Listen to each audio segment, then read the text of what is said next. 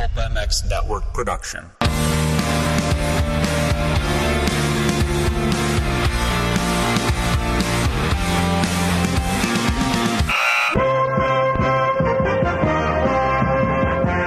Welcome to the Pulp Hockey Show with Ray Ferraro and Steve Mathis. Support the show by clicking the Amazon banner on pulphockey.com before shopping. Follow the show on Twitter at Pulp Hockey. Subscribe on iTunes and find us on Stitcher or your favorite podcast app. On a ruined wind to see, I promise, right in front of you. Welcome, everybody, to another exciting episode of Pulp Hockey Podcast with the great Ray Ferraro, former NHL player, now TSN color analyst. Thanks for listening, everybody. You can get it on Stitcher. You can get this on pulphockey.com. You can get it on iTunes. And, we thank everybody for listening. Thanks to 2 Under, the number 2, UNDR, the best men's underwear out there. Use code Ferraro20 to save. A lot of NHLers use it as well. R.A. Dickey, the Atlanta Braves pitcher now. R.A. Dickey, he's a 2 Under ambassador. Thanks for listening. Lots to talk about with Ray Ferraro. Ray, what's going on? Thanks for doing this again. Back in Toronto for Jets Leafs here on Tuesday, and it's kind of like it's really kind of cool to see. You know what, Steve? Like, it is the Jets and the Leafs, but really it's Patrick Laine and Austin Matthews, and the other guys are just coming along for the ride. Like this morning, both of those kids were just surrounded by the media, and of course, Laine doesn't get to Toronto but once a year, and so they were just. I mean, you couldn't. The guy's 6'4". You couldn't even see him. He was just surrounded in the Jets room. And he likes the media. Awesome to see. Yeah, he likes the media. He's an outgoing kid from Finland. Like he enjoys it. So that's good. He does. Yeah. He's got a real good sense of humor. I think he sees the absurdity of some of it, and he seems to like to poke the bear a little bit, which I think is awesome. And then he's got great style and flair when he scores. And Matthews is a little more buttoned down, and here the two of them are with 28 goals on the season. It's just remarkable. We're going to have Boston Bruins insider from CSN, Joe Haggerty, on later to talk about the Bruins. This coaching change has worked for them. Bruce Cassidy, they're won 4 in a row. They're in the last wild card spot. So we'll have Joe on to touch base on what's going on with the Bruins. Yeah, they've had quite a 10 days. They fired their longtime coach Claude Julien, and it wasn't the smoothest of transitions to Bruce Cassidy. They took a lot of heat in the media for scheduling the firing and press conference at the same time as the Patriots parade, and of course that dies down if the team plays well. And man, they're off and running 4-0, which is great news for a really, really intense hockey market. Yeah, but when I know the 4-0 and I get that, I look at their roster though, Ray, and I'm like, this is a new coach bump to me. Like, as a Maple Leaf fan, I don't like the roster as much as I'd say like the Leafs or even Florida, who's on fire right now. Although then again, I don't like the Senators roster, and look at them right now. So yeah, I think what you've just summed up though is the NHL today. Okay. In that what the cap does is it makes every team the same, even though, and that's of course a generalization, but they're all the same because. Say the Leafs got really good forwards, but their defense is just okay. And Boston's got a great goalie, and their defense is just okay. And Florida's defense is pretty good, but outside of the top 2 lines, they get a little iffy. Like, everybody's got a weak point, and you hope that your weak point doesn't sink you. But in the meantime, everybody's all bunched together. So that's kind of what you've described of what the cap does to teams. And I don't know that. Like, I think they feel in Boston that they're going to be a playoff team, and I know their owner thinks that they could go on a long playoff run. I'm more with you. I think they can get in, but I look at this as, they got a new coach. What do they call it? The dead cat bounce. Yeah. And I don't know that this is a long-term solution for them. Yeah, I guess we'll see. I know you love this kind of stuff, Ray. The what do I love? The hypothetical stuff. I hate it. I know, and I love it. But if the season ended today But it doesn't. But it does. Let's say it does. Who gets your Calder Trophy vote? Like, I don't even know how this is even a question. It's obviously Austin Matthews, the center position. Look, I know you're a Leaf boy, but the center position is the most important position in the game outside of goaltending. Well, yeah, outside of goaltending, so that makes it the second most. Okay, right.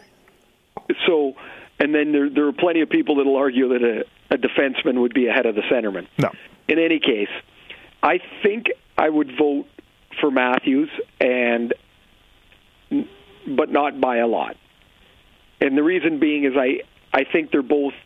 I think they're astounding what the two of them are doing. Mm-hmm.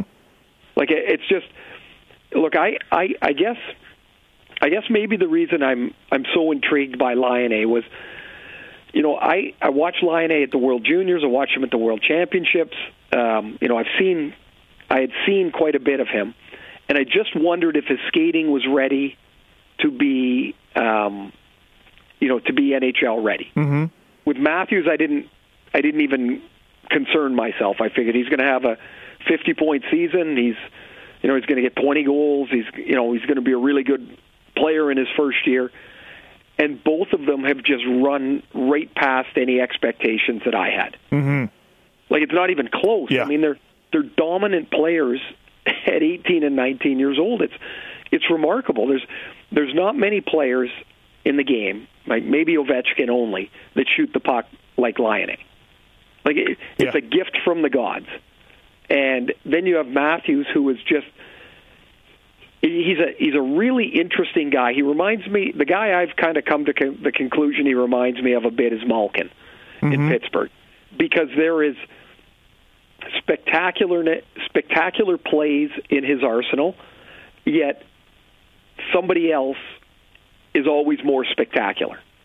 Like in Pittsburgh, it's always right. Crosby, Sure. and then there's Malkin. Right. And this year, Mitch Marner has been electrifying in Toronto. He had more points than Matthews before he got hurt. Yeah. Yeah, and then Matthews just kind of chugs along and does his thing, and his thing is really, really spectacular. So I think that's why I'm so intrigued by Laine, is because of the spectacular nature of what he does. But he has gone, the longest he's gone without a goal this year is 6 games. Like, that's absurd. Mm-hmm. Matthews went 13 earlier. Yep. I'm going to say that Matthews would be my vote, but it would be by, not that it matters, it's a 1, 2, or 3 vote, but it would be by the narrowest of margins. Well, that leads us into an email from Kevin here. He's a Maple Leaf hater, but I'll read it anyways. He says the Calder Trophy seems to be inching towards Laine and Matthews. Everyone seems to give more attention to the center position, and by default gives the edge to Matthews. That's kind of what I've been saying. But Kevin says, if that's the case, why isn't Matthews being more scrutinized for being 80th in the league in faceoffs and only a +3 when playing against second defenseman pairings and second, third lines? If he's a dominant center, wouldn't his stats reflect that? So Kevin's got some fancy stats going on here, but he says he's a Red Wing fan, so he's not a Matthews hater, and he's got a point. The faceoffs aren't great, but Ray, when have you ever seen a young player come into the league and be good at faceoffs? It's like an acquired skill. Some. Yeah, there has to be, but I'm sure there's some. But the answer is, I'll say never, but I know that there is an answer there. Right. Young players they don't have it yet. They haven't developed the skill. In their minor hockey days, they're always, in most cases, the best player. Mm-hmm. As a centerman, they're just either stronger or faster than the guys that they're facing off against. And face-offs don't have the same importance as they do at the pro level. So I don't think that they ever work on them. Okay. And they get to the NHL and they get their ass kicked, and they're like, I got to get better at it. Now, one of the better guys in the league in faceoffs is Sidney Crosby. He was also one of the worst in his rookie season. And he went home in the summer, and he's like, okay, that was terrible. Right. And he came back, and he was a 50% guy in his second year. Like, that was an extraordinary jump. Right. But he had to learn to do it. As far as the matchups, that's totally incorrect. Matthews gets the top matchups on the road all the time because they don't have a choice. That's who he gets. Yep. At home, he always plays the second matchup. And Mike Babcock talked about this today because he plays Kadri against, like tonight he'll play Kadri against Mark Scheifele. Right. And Matthews will get Brian Little. It's not like Matthews getting a bunch of stumble bumps to play against. The guy that gets really protected and has really benefited from it is Tyler Bozak. Absolutely, yeah. And I don't know anybody that would debate the importance of a winger to centerman argument. The centerman would always grade out as more difficult. The thing that's amazing to me is that Laine's he's more than a pure goal scorer, but I will call him a pure scorer. He's one of the few guys in the league that can be a one-shot scorer. Like he doesn't need very many chances. Matthews has a really good shot. Laine has another world shot. Yeah. And so what's cool is you're going to argue about this. Who would you rather have, Crosby or Ovechkin? Right. Who would you rather have, Gretzky or Messier at the time, right? Yep. Which defenseman at the peak did you want? Did you want Lidstrom or did you want Chelios? It didn't, it's for argument's sake, it's great for sports fans to argue it, but I don't know that there's any way to knock or to chip at either Laine or Matthews. They're teenagers who have extraordinary games that will continue to get better. So you're Kevin Cheveldayoff, general manager of the Winnipeg Jets, and you're probably not going to make the playoffs this year. You gambled on your goaltending being good enough, and it wasn't. What do you do this offseason? Again, Ben Bishop, free agent. I look at guys, Martin Jones, Cam Talbot, a couple of backups that stepped into starter roles and have played very well. Now, they're not going to give up on Hellebuck. There's no way. They're not going to give up on him, but they're going to want to maybe put him back in the backup position and learn. Or, Ray, if you're Cheveldayoff, do you go into next season saying, okay, we believe he will step it up? Oh, I think that's what they'll do. But there is no question they have to find a more reliable veteran presence to be his backup. So you don't see a Fleury. His 1B. Yeah, you don't see a Fleury or Bishop or anybody. I don't. No, I don't.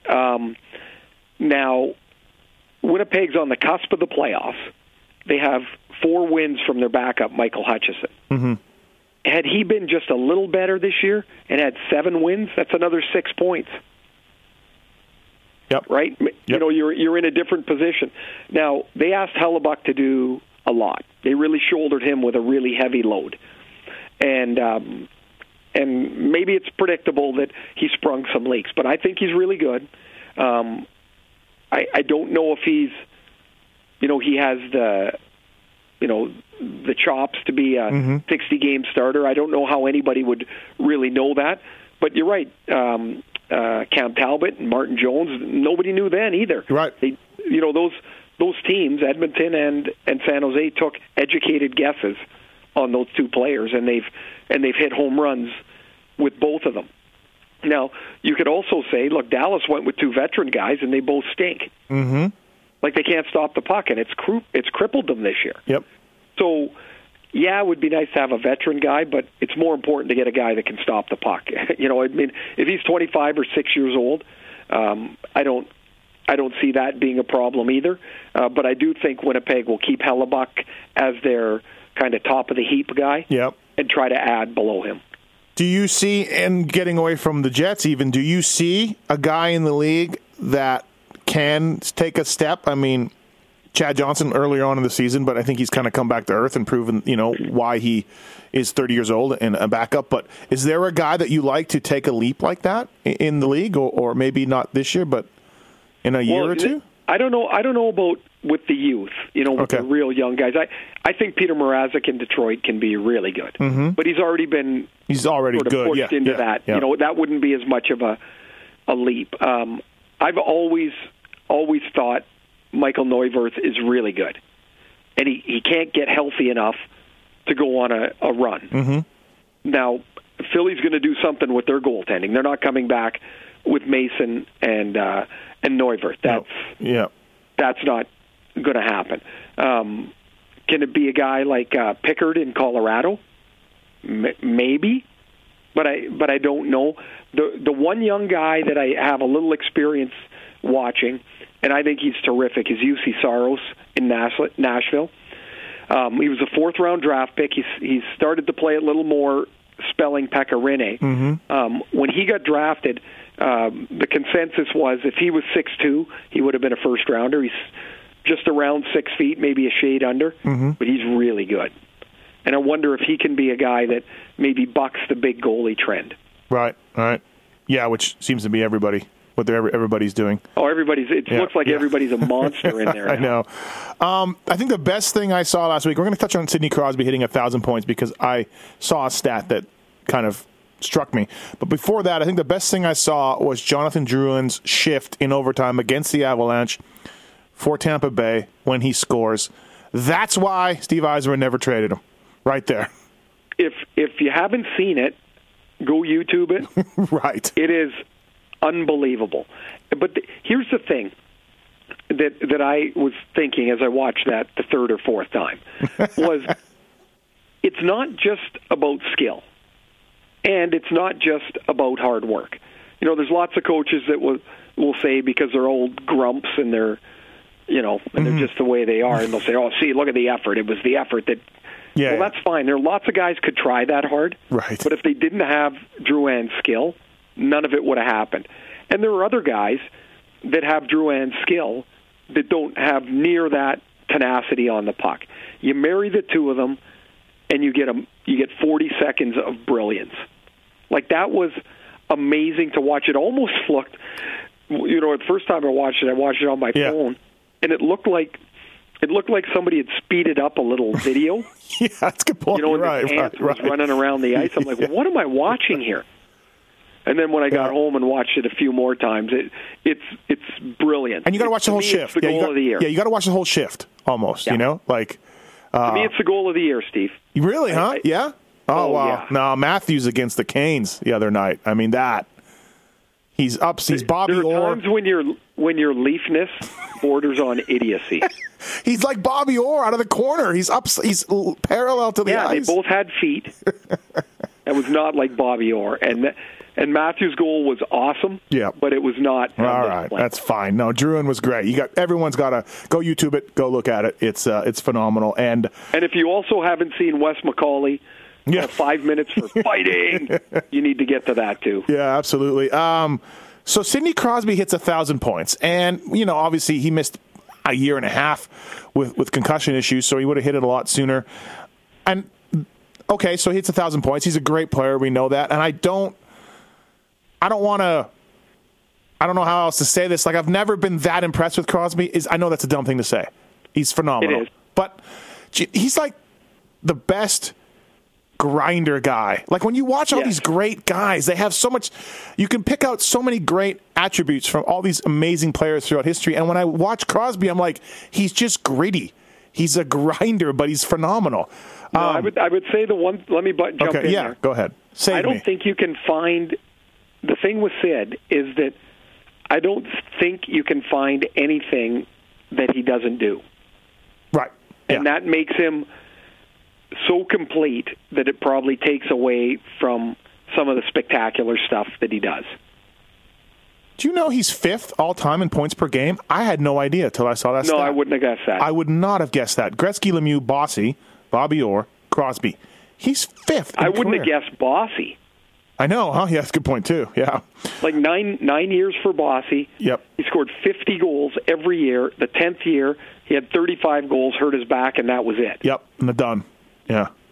That's amazing. But I would not have guessed, Steve, that I might have said he's in the top 10, but not 5th. I mean, that's amazing. It is. Do you know, outside of Malkin, who's helped, got the most points has helped Sidney get the most points, who's the second guy?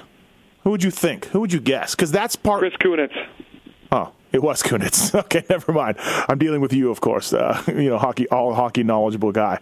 But my point is a little bit about that 5th place. Now, Malkin's all-world. He's a Hall of Famer. He's an amazing player, like we talked about. But Chris Kunitz is not. And when you look at Gretzky, Lemieux, Bossy, or who the guys ahead of him, they had multiple great players helping them out. Now, these guys, that's not why they got to be where they're at. But, again, when you look at Crosby, and another point about how awesome he is, after Malkin, it's Chris Kunitz. Like, he's just that Sid good. had his best years, early in his career. He had his best years with Chris Kunitz and Pascal Dupuis. Right. Neither of those guys are screaming Hall of Fame. No offense to them. Hardworking guys, right, yes. that could work the corners. They were fast. You got to be fast to play with Sid. Right now, the latest guy is Connor Sheary, although he's hurt. And you're like, Connor Sheary? Right. Yeah, that's who plays with Sid. Yeah. And does an amazing job with him. And so you've got to be able to keep up. But the most important thing, I believe, is you got to be able to think. If you're playing with a great player, they think the game at a level most can't. So you've got to at least be kind of close to them.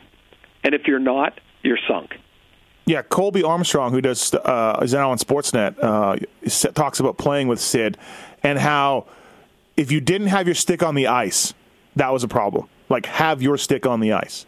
Because you don't know when it's coming, you don't know when he's going to find you, and if you don't have your stick on the ice, he gets very angry with you. Well, the thing is, they can continue a play. When I say they, I think of a guy like Connor McDavid. The play's over, except it's not. Yeah. Because they can extend a play, and if you think the play's over and your stick's up in the air 2 feet, all of a sudden, boom, the puck's right past your feet, and they're not going to give it to you again. Yeah. They get mad at you. Very angry, right? Yeah. And Malkin, again, he's contributed the most points to Sydney's 1,000, but I would think a majority of those are on the power play. They don't play on Sure. They played a little bit together. Malkin would play on the wing, but not a whole ton. Yeah. So anyway, Sidney Crosby, 1,000 points. Pretty good. Pretty amazing. Yeah, pretty amazing. You weren't far off either, Ray, from getting 1,000, by the way. Yeah, if I had better wingers. Yeah, that's it. Exactly. Couldn't have been me. No way. Suspension issues this week. We talked about Nyquist last week, and you said, I don't see how that's not a 10-gamer. Yeah, it was 6, Ray. And you also said last week, it's probably not going to be 10. Yeah, I think it's ridiculous, to be honest with you. Like, they can come up with any excuse they want. I know they said his butt end of the stick hit the glass, and like, okay, so it hit the glass. Like, what the hell was he doing anyway? Yeah, so he got lucky, exactly. Right. Like, I don't buy it. I do think that the Department of Player Safety lacks balance. Yeah. If you look at the guys that are in there that do the job, which is not an easy job, first point first, that is not easy to do. You're under great scrutiny by everybody that watches the game, is a fan of somebody, manages a team. Great pressure. But you got to deal with it. But they have all players that were more on the rugged side of the game. Stefan Quintel, George Peros, Chris Pronger, Patrick Burke is there. I assume he doesn't look at things 180 degrees from his father. From his dad, right. Right, and Damian Echeverrieta is the one non-hockey playing guy, if you would say. Damian's probably as qualified as anybody. He's been there for 15 years, but it's they could use a finesse player in the group, right? I think, to add balance, because Nyquist's suspension is way too light. Absolutely, I think the optics of it were terrible, and so they're in a league that's trying to do the right thing about head trauma, and a guy gets speared in the face and he gets 6 games. I didn't agree with the suspension. As we said last week, I thought it should be 10. Yep. And Anton Vermette, who's last an official. I don't know what the hell he's thinking. I don't know. It wasn't very hard, but that shouldn't matter. That doesn't even matter. No. And I know what happened. They were taking the face off. Yeah. Guaranteed the official was trying to straighten him out. Okay. To drop the puck so it would be fair. And then the official jumped him on the draw. Like, he dropped it before Vermette was ready. Yep. And so Vermette was pissed off, and so he reached out and smacked him on the leg. Now, he didn't hit him very hard, but that really, it doesn't matter. I was in I was at a game last week in Detroit and was talking to a couple of guys who are longtime centermen. We just happened to kind of run together, and so we're talking, and I said, did you guys ever think of doing that? And they were both like, not a chance. Like, lots of times you'd be pissed off at the linesman. Sure. Like, never, oh, gee, I'm going to smack him on the leg. How many times? So they can appeal it if they want. Yeah, they are appealing it, right? Yep, yeah, I mean, they could go ahead and appeal it. And if they take into consideration that it wasn't hard and they reduce the suspension, I think it's a joke. Because then you're putting into play somebody evaluating how hard you've hit the official. Yeah. That should be a no-fly zone. Which is like Gustaf's stick hitting, like the butt end hitting the glass. Like, who cares? Who cares? He hit him right in the face. Yeah, exactly. And there's not even a debatable defense for Nyquist in that play. Yep. How many times in a draw did you tell the linesman in your career, hey, buddy, they didn't pay to see you tonight? I would use that. I would also tell them no matter how hard you try, you're never getting the orange armbands. Just drop the puck. No, you didn't. No, you didn't. They didn't like that. They didn't like that. And the other thing would be, look, you're here to do a couple of things: call offsides, drop the puck, and call icing. That's it. Don't be a hero, bro. Just drop it, would you? Oh, I bet you guys. And like, they can't really, like, a ref could get you back, right? Like, be like, the linesmen just tell you to F off. Yeah, they can't do anything. They're pretty much powerless. Well, they could give you an unsportsmanlike, which would be really embarrassing. Yeah. No, it is. Okay. You get a linesman giving you a unsportsmanlike, I assume you would feel like a donkey. Is that mostly called by the ref, though, those? Mostly? No, I mean, the linesman can give you one. Yeah, but do they? Does it actually happen, linesman?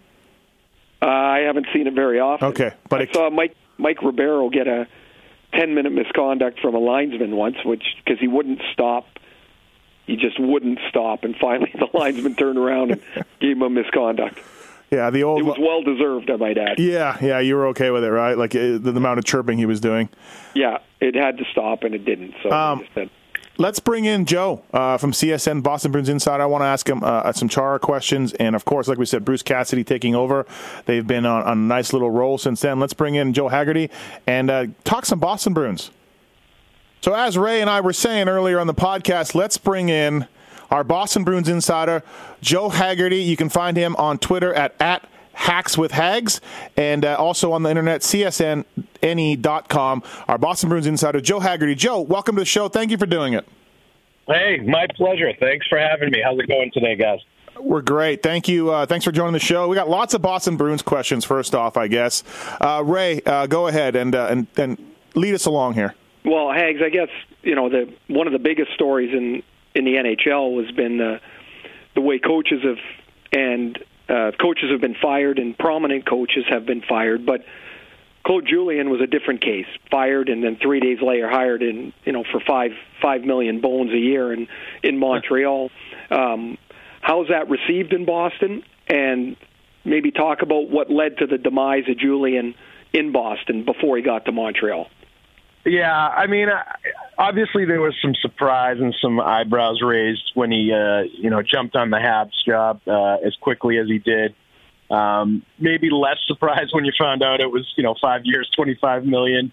That will speed up anybody's decision-making process, I think. But still, I think there's going to be some mixed emotions from Bruins fans. They're not going to face each other this year unless it's in the playoffs, but just seeing him wearing all the Habs gear at practice, the hat and the workout suit and all that stuff, it's odd, and I think it's jarring for Bruins fans. And I think you take the thankfulness that Bruins fans have for the 10 years he provided and the legacy he built there and winning the cup and, everything else, and you couple that with him now being the leader of the enemy, and being the face of that crew, that Montreal Canadiens crew, every time they come into Boston. I think there's a little bit of a crisis there of, do we hate this guy now? Do we still love and appreciate this guy for fans? I think there's definitely some of that. But, I think for me, for covering the team, it's going to be super interesting. I think once you get stuff like this where one player goes from one rival to the other or a coach, similar to Red Sox Yankees when players were going back and forth. And, I remember when that was at its height and Alex Rodriguez was supposedly going to come to the Red Sox. Then he ended up going to the Yankees and stuff like, once you get those kind of things with rivalries, I think it just heightens it to a whole different level. And the Bruins-Habs rivalry, I think the last few years it kind of quieted down a little bit. It's been better this year, but still wasn't what it was at its peak when, Milan Lucic was beating the bejesus out of Mike Komisarek, and, they were meeting in the playoffs. And, even a couple of years ago, it was at another nice little high when P.K. Subban and Price did the number on the Bruins in the second round and jettisoned them, and it hasn't been the same since then. And I think, obviously, seeing Claude behind the bench is going to spike it up again when they do play. And I just hope the hockey gods somehow, some way, find a way for these two teams to meet in the playoffs this year, because I think it would be awesome. I think there'd be plenty of hate. There would be plenty of strong emotions. I think that's when hockey and playoff hockey's at its best, and it really, is kind of meant to be. So I hope it does happen. But as far as him getting fired, I think I've been more vocal that I think it was coming, and I probably should have happened at the end of last year. Why after didn't that collapse? Why didn't? I think they were afraid of the criticism because he was such a popular coach. I think that was part of it. I think part of it might have been that ownership wasn't ready to make that move. Certainly part of it was, because from what I've been told and gathered, I think Jeremy Jacobs really liked Claude, and that was part of the holdup in them making the move. But I think the biggest factor was Don Sweeney wanted Claude back, and I think he made no qualms about it, that he thought it was the right move to bring him back. And, it could be that that was his guy, or at least wanted to give him one more chance and felt like he deserved it after, 9 years of, becoming the winningest coach in franchise history and all that stuff.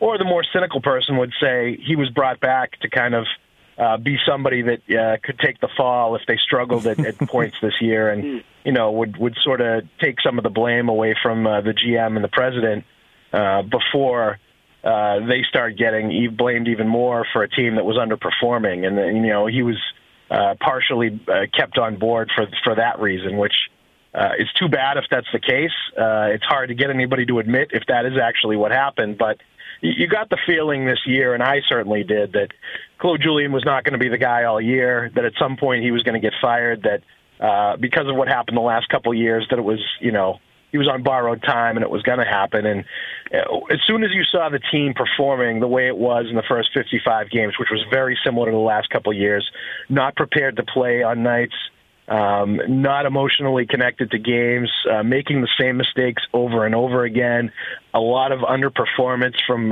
good players and players that had been consistent, and, still continuing to struggle to integrate young players into the fold for the Bruins. When you saw that stuff happen again this year, you knew it was only a matter of time before he was going to get fired. And, the 4 games since the firing has been pretty eye-opening, the way that they've responded, for sure.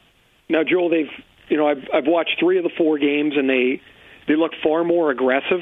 Like, they look like they're, I won't call them risky, but I'm going to say that. They look a little bit more risky, like they're going to push to get people up in the play. They're going to try and pinch down the boards a little more aggressively. They're going to, I don't know, it looks like they want to score more instead of defend more.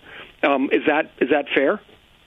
Yeah, I think that's fair and accurate. And I think, in some ways it makes a lot of sense, because they're not a good defenseman crew in their own end and breaking the puck out. So the best way to not have to do that is to play in the other end as much as possible and, try to avoid those situations. So you're maximizing the aggressiveness to keep the puck out of your D zone and out of the areas where you have trouble, and, really putting the full court press on the other team and forcing them into making mistakes. And it's very different from the very passive style that Claude Julien had. And, he was not a big risk taker, not a big believer in defensemen pitching up at certain points and young players taking risks to be creative with the puck offensively. And, I think there are a lot of players that felt like they didn't have the green light. That's what, as one player said to me is, you didn't feel like the green light was there to make certain plays when Claude was the coach. And, now that green light is there with Bruce Cassidy to take chances, to step up in certain instances.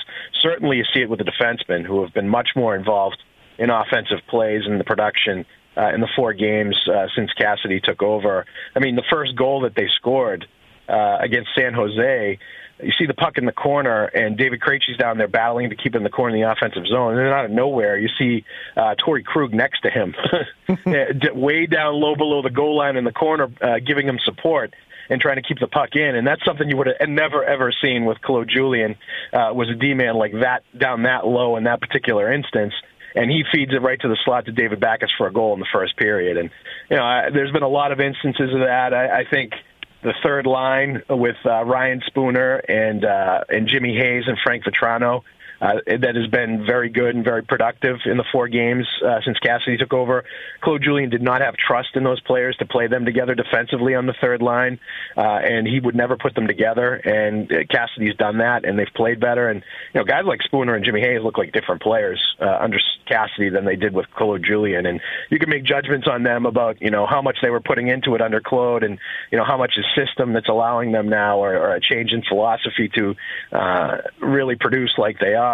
But it looks like a different bunch. And Peter Cehlarik, a rookie, comes in, is immediately put into a top 6 role from Providence, put on the power play. You did not see Claude Julien taking guys on the bus from Providence and throwing them into those roles right away.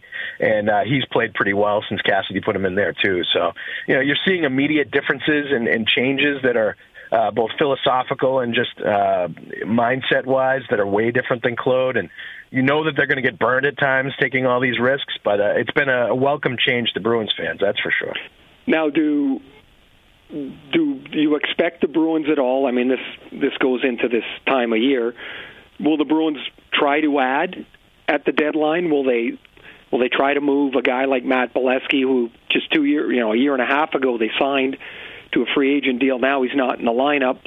Will they try to move him? Will they try to improve their D-core, or do they just sit because they have if there's one thing the Bruins have really done well is stockpile young players that are just outside the NHL. They got a terrific group that's just sitting there. I've seen them in the World Juniors, and I'm like, oh my God, that's another Bruins guy.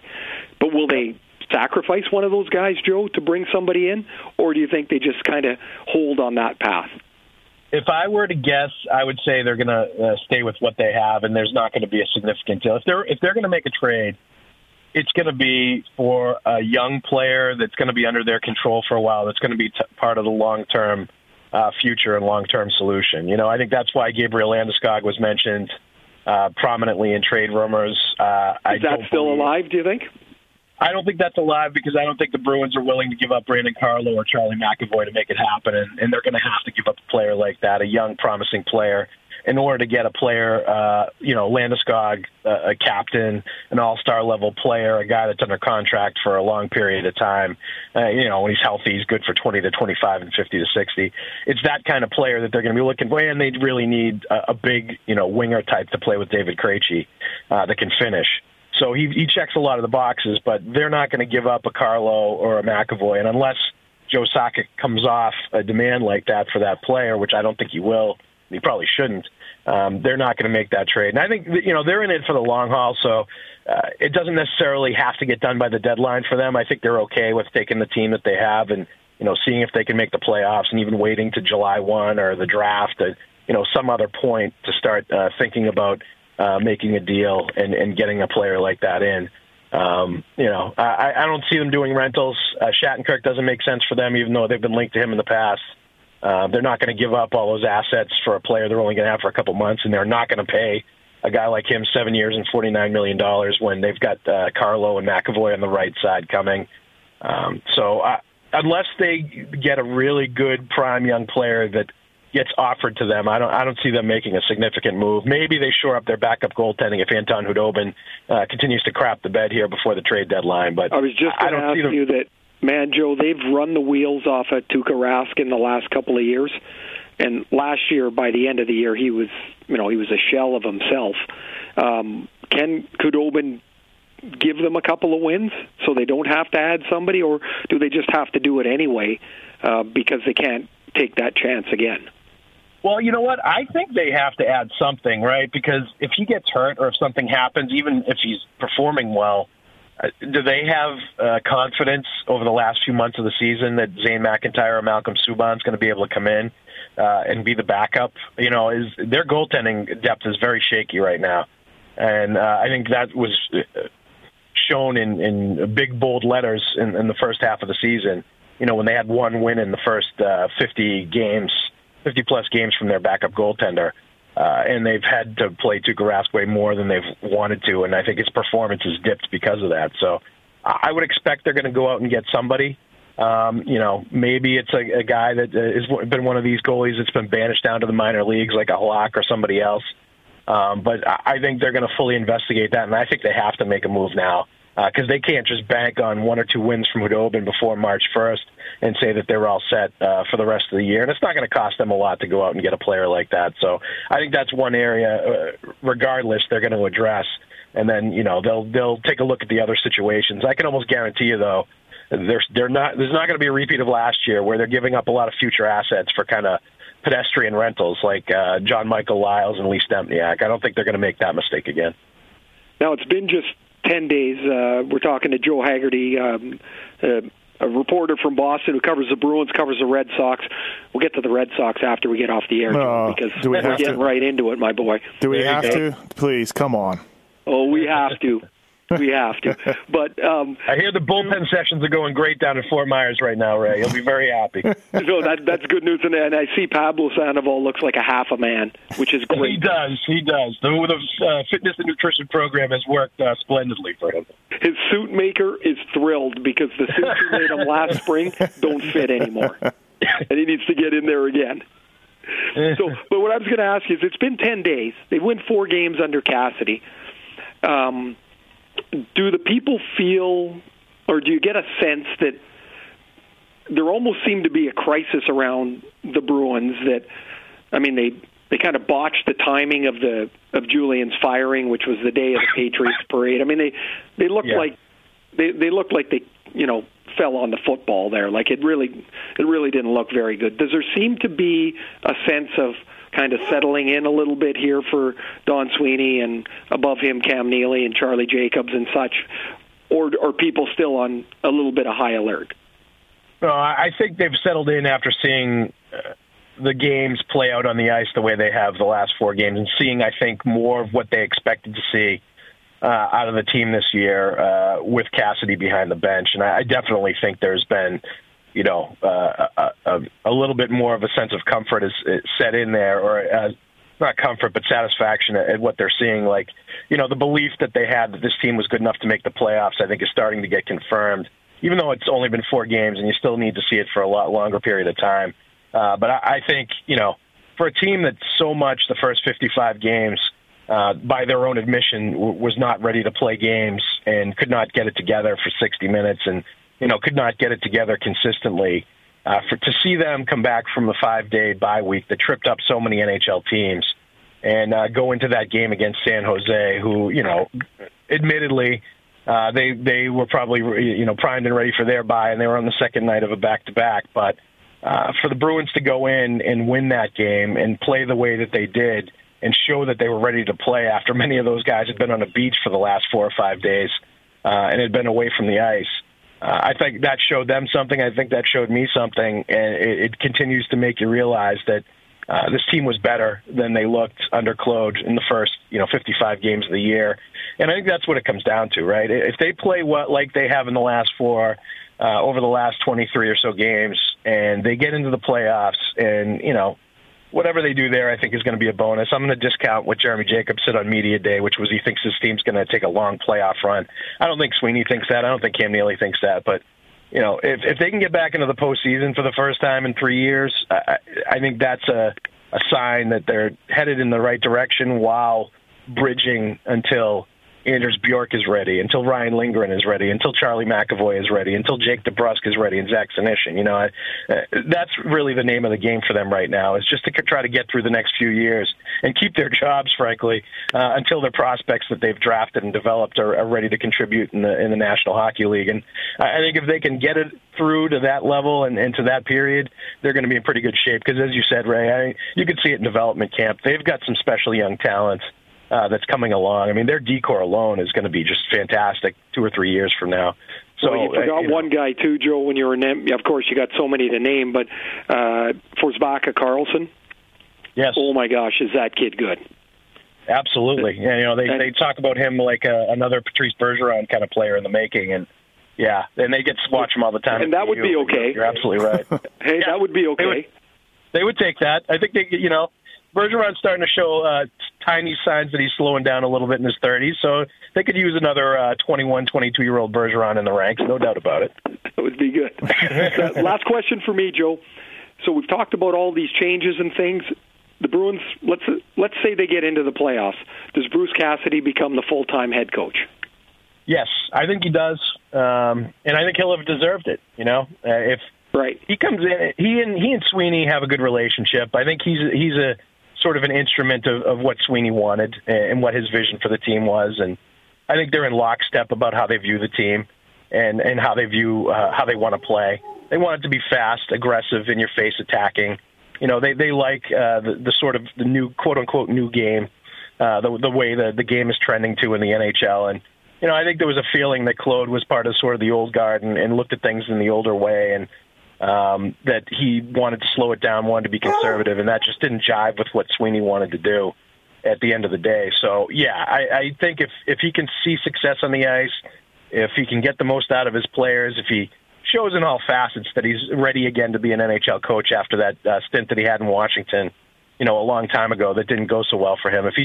And I think just having been around Bruce Cassidy, that he learned a lot from that situation, that he learned a lot from his time in the AHL, his 8 years with the Bruins, his 5 years as the head coach in Providence, that he was ready and very much poised for this chance when it came back to him again after so long. So I would expect that he's going to be the choice. And, even if he is, I still think Don Sweeney's going to go out and talk to some other guys. And, I think he's going to look at maybe in the college ranks. I wouldn't be surprised at all if a guy like Nate Lehman from Providence College gets a look or at least gets a conversation. I think guys David like Quinn. that. Yeah, David Quinn, who I've also heard Florida might be very interested in him after the season is out too. So I think he's going to be a guy that's going to be in high demand among a lot of NHL teams as well. So, and I think Don Sweeney is he wants a coach that's going to be innovative, that's going to be a little different, that's going to add some things that are going to put anxiety in the other team. So I would expect the guys like that to get looks. But as long as Cassidy gets the results, I think he's got because of his experience with a lot of the young guys from their time in Providence, and because he's getting the results now and he's the guy that's there, I think he's got he's the odds-on favorite to get the job if the success and the results are there. Joe, before we let you go, question from me as a Zdeno Chara, all-timer, Hall of Famer, big, huge part of Bruins history. I'm sure his jersey will be up there. He's slowing down a bit. He's getting up there. Has he made mention how many more years he wants to play? Has he talked about, hey, I want to go until this time at all? No, he does not put an expiration date on his playing career. And, I think as long as physically he feels up to it, I think he's going to continue to play. And, it might not be with the Bruins, although, we'll see. After this, he's still got a contract year for next year. So when you're a guy that's 39, 40 years old, I think a lot can change pretty quickly as far as, physically feeling like you're ready to play, feeling like you want to go through the 82 game grind, feeling like you can play at a level that you want to be able to play at. So, but, he's still the de facto number one defenseman there at 39 years old. And, I think he'd be much better off as a middle pairing guy that was probably playing fewer minutes. But that being said, I think Brandon Carlo being a pretty good right side defenseman with him has allowed him to have a pretty good season and has helped him this year. They've both helped each other, obviously. But I think Carlo's been a big step up from putting Adam McQuaid or Kevin Miller on his right side as a shutdown pairing defenseman. And I think that's helped his game. And, I think he's going to continue to play as long as he physically feels up to it. And the fitness freak that he is and the workout nut that he is, and he's so exacting about his body and, keeping himself in the best of shape that, I'm not going to doubt him if he wants to continue to play until he's 43, 44, 45. We've seen it before. Maybe he can turn himself into one of those freaks like Jaromir Jagr that just keeps going on forever. What do you think, Ray, about Chara? How long do you think he can keep going? He's gotten smarter. He's gotten a little better, realizing. I think he can play 2 years plus this one. The reason I say I kind of have Nick Lidstrom in my, in my mental picture, where all of a sudden, even though he could play to a certain level, internally they know the deterioration gets big enough that they're like, you know what, I'm not that guy anymore.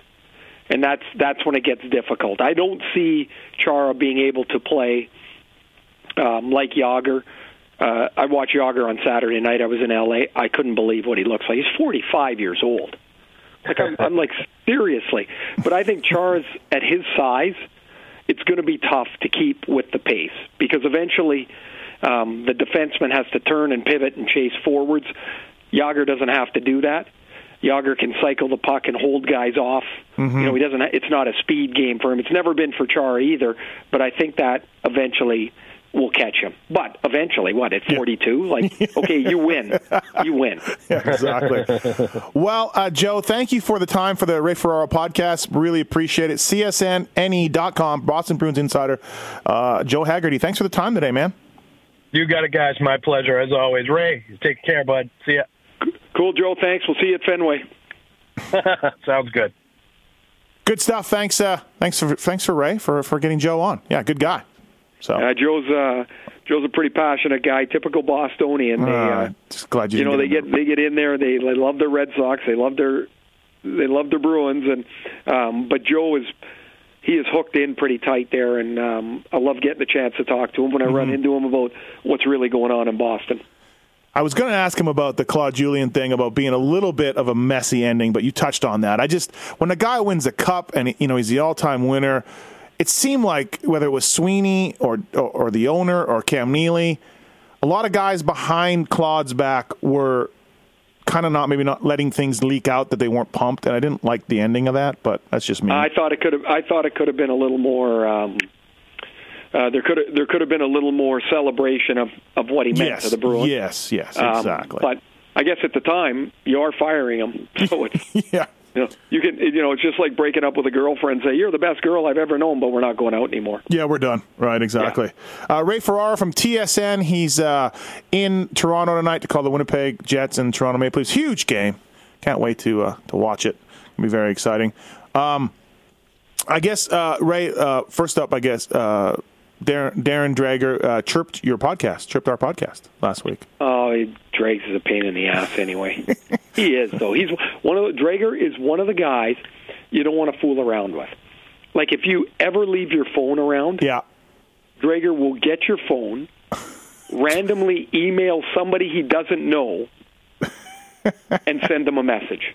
Then you get a call back. Like, it might be, he just picks a name out, sends an email, and he's done this before and says, I need to talk to you immediately. Now, it might be somebody you haven't talked to in 5 years. He doesn't know. Yeah. And so, like, you get a call, and they're like, hey, how you doing? What's up? And you're like, nothing. Like, well, you emailed me. I like that move. I like it. Oh, it's really good. It's good. You got to be careful when you screw around. Right. Yeah, James Duthie started a podcast at TSN, and O-Dog says he's starting. So O-Dog's not starting anything. I loved it. It was great. All he was concerned about was how much money was involved. He didn't really care about anything else. So, hey, can we talk about Leafs Legends Row or no? Are you just going to throw up or hang up? What do you? Well, I'm not going to throw up or hang up. I'm really like, it is what it is. And so your boy Wendell's on there. Which, fantastic. Love it. Thank you. Doug Gilmour's not. Which is bullshit.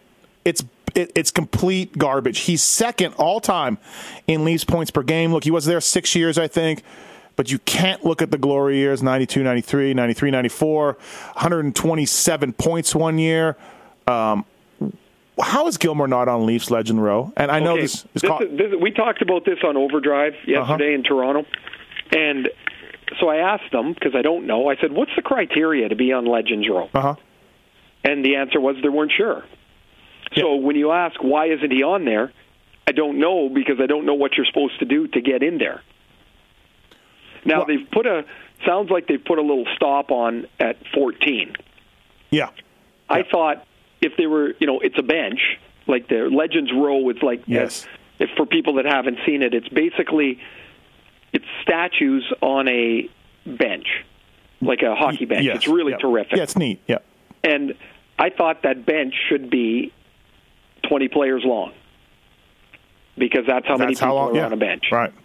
So I don't know why they stopped it at 14. I don't know if Doug will get included later on. I hate to agree with you on anything about the Leafs just because, for no other reason than I just don't want to agree. Yeah.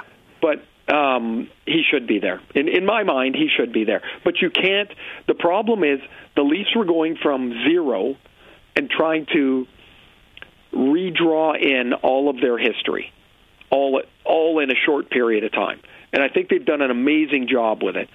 But that's a lot of history. It's not like you're trying to put together the history of the Atlanta Thrashers. You can do that in 7 seconds. Oh, you'd be on the bench. You would be on Legends Row. I would be on the bench. However, they have, like Charlie Conacher deserves to be on Legends Row, even though none of us have seen him play. In the historical legion of players that the Leafs have had, they deserve to be there too. And so maybe they felt like this is enough. Gilmore was amazing for that short, brief period of time. That might be the only reason, Joe, really, is that it was a shorter period of time. But he energized, a place that was looking for something good to happen. Right. Also, Rick Vive, all-time single-season goal holder for the Leafs, multi-time 50-goal scorer, 10th in the points in the franchise history. Rick Vive, I'm surprised there's been no Rick Vive talk. Now, you played against Rick Vive. Yeah, it's it's like Rick was. He's always he doesn't quite get the love some of the other players get. Mm-hmm. It's like he's just viewed in some way, shape, or form. Maybe it's because they never really had much success when he was here. I don't know. Yeah. But, he would be kind of like the next level of guys, right or wrong. But that's kind of what it feels like to me. Yep. Well, I'm happy that Wendell's on there, but I'd like to find a place for sure. TSN's Ray Ferraro. All right, Ray, let's wrap this up with some Twitter questions and some email questions from our listeners. Thanks, everybody, for listening. As always, get it on iTunes, get it on any kind of podcatcher, Stitcher app also. People love that. So this is from Kevin. Mike Richards has been working out. Do you see him joining a fourth line like he did with the Caps at the deadline? I didn't know that Mike Richards was still trying to get back in, but he was okay for the Capitals last year when he joined them? Yeah, I don't know that a team would do that. It would be a zero-risk move. I believe he's got to clear waivers, but I'm not sure. I don't know that would even be a problem. Mm-hmm. But I just don't know what Mike would have left. He's he was never a great skater, and now he's been away for a long period of time. I don't know. Maybe somebody would think, hey, he could give us some penalty killing, and maybe he could help on our fourth line. And then if it doesn't work out, you just don't play him anyway, right? I guess that's possible, but I don't know. It seems a long shot to me to take somebody that hasn't been playing at all and drop him into an NHL game. Fortron says, Ray, why can't all games be 3-point games? You got me on that. I would be in favor of that. I really would. To me, for whatever the arguments are, the fact that some games are worth 3 total points and some are worth 2 is a joke. Yeah. It's absurd, really. Yep. So I don't, in my world, it's a real simple formula. You get 3 for a regulation win. It's not like it's a new formula. 3 for a regulation win, 2 for overtime win, 1 for overtime loss. That's it. Yeah, I'm okay with it. Yeah, absolutely. And so every game's worth 3 points. That you can have teams play each other in an odd number of games, and their records are different. It's just goofy. Yeah, and like some team can win a regulation game, some team wins in overtime, but they get a point. The losing team gets a point because that's a 3-point game worth it. If you think of it, Toronto plays Winnipeg. Toronto wins in regulation tonight. Tomorrow they play, and Winnipeg wins in overtime. Toronto gets a point. Toronto has 3 points. Winnipeg has 2, and in theory they're 1-1. Yeah, no, it's that. That's dumb. Was it designed for parity, do you think? I guess so. I'm no mathematician, but yeah. I guess so. But to me, it's ridiculous. Now, if you went to that way, a lot of NHL records go by the wayside for team point records. But that's okay. They used to not be able to pass the puck. You know that we had a red line forever. And well, okay, but Henrik Lundqvist just won his 400th NHL game. Mm-hmm. I don't know how many, what the exact number is, but he won games in overtime. Yeah. Right. Yeah. Well, yeah, they didn't used to have overtime. They didn't used to have overtime. The goalies had 100 ties or 80 ties in their right. So things change all the time, and eras are different, and rules are different, and that's why I say I don't know. I'm fine with shouldn't it. be that shouldn't be the answer to why you don't do it. But I think that's what some people say, and I don't care. Things change all the time. Yeah. Well, those people are wrong. From MSL 21, which UFA signing has been worse, Louis Eriksson or David Backes? Ooh, that's a tough one. It is, isn't it? I was thinking too. I'm like, I don't know. I don't know. I'm going to say that Eriksson had more expectation that he was going to play with Henrik and Daniel. They were going to help change the Canucks' fortunes offensively. It just hasn't happened. And so I would say Eriksson's been a bigger disappointment for that reason. All right, let's get into the random NHLer of the podcast, something that I want to bring up every show if I can. Just ask your thoughts about a random guy that you played with or against. And the guy I thought of today, he had a cannon for a shot. Stéphane Richer. Oh, man, when Richer scored 50 goals for Montreal, yep. I mean, he was the king of the city. Mm-hmm. French guy, flair, scored goals with there was something different about the way he scored. It could come down the wing, he could make a move. He was big, he was strong, he was tough to handle. He was also a guy that would go in and out of the game. Like there'd be some games you noticed him a hell of a lot more than you did other games. But he was a dynamic. He was a one-shot scorer. I mean, he was something. He had a cannon. Just a my bomb. God, he could shoot the puck, but he could shoot it while he was moving, and he could. And when he was moving, he was tough to catch. He was he ran the show here in Montreal while he was running that 50-goal season on the board. And it was interesting because he went through a little bit of a change when he got to Jersey. They started saying he was a good checker. Like they were like, hey, Richer can do more than just score. Well, when you went to Jersey, everybody checked. That's a good point, right? Yeah. You didn't really have a choice. That was it, yeah. Yeah, you're checking. Welcome to New Jersey. Here's how the left wing lock works. Yeah. And if you ever find your place, and this is it. And if you have a problem, there's Mr. Danico in the corner over there. No, the real problem was the guy sitting up in the stands, Lou. Oh, yeah. You did things Lou's way, or you were not going to be long for Jersey. Right. All right, Ray. Well, hey, spring training is happening. I'm not sure how you think that the Red Sox, like on paper, they look so great, but of course, as we know, baseball never goes the way it's supposed to. Well, you never win on paper, but I don't know. So, Chris Sale looks pretty good. So does David Price, and so does Rick Porcello, and pretty good pitching staff. Were you truly happy with David Price last year? I don't think so. Second half. The whole season, Ray, counts. So yeah, it did. They won the division, and they got better. Yeah, well, they're going to miss Ortiz. It's crazy to think they won't miss Ortiz, but they are. I think they're the division winner again. Does Sandoval play third all year? No. I think he plays third. He plays first. They kind of move some people around for. So is Hanley the DH? Is that what you're saying? No, that's what I mean. I think they move some people around. They've got they got 9-glove Brock Holt that moves around. They play him at second, play him at third. They got Shaw still. They've got enough pieces to move around, but I don't know how you possibly don't miss David Ortiz. Nope. And my Toronto Blue Jays brought back the Joey Bats, the leader, unlike your team losing the leader. Oh, yeah, the leader. Yep. Quite a leader. He had to wait 8 months to get a contract, but did he ever play that contract thing badly? Holy smokes, right? Yeah. Even he who is, pretty prideful, not modest. No. Said, I might have gone about that a different way.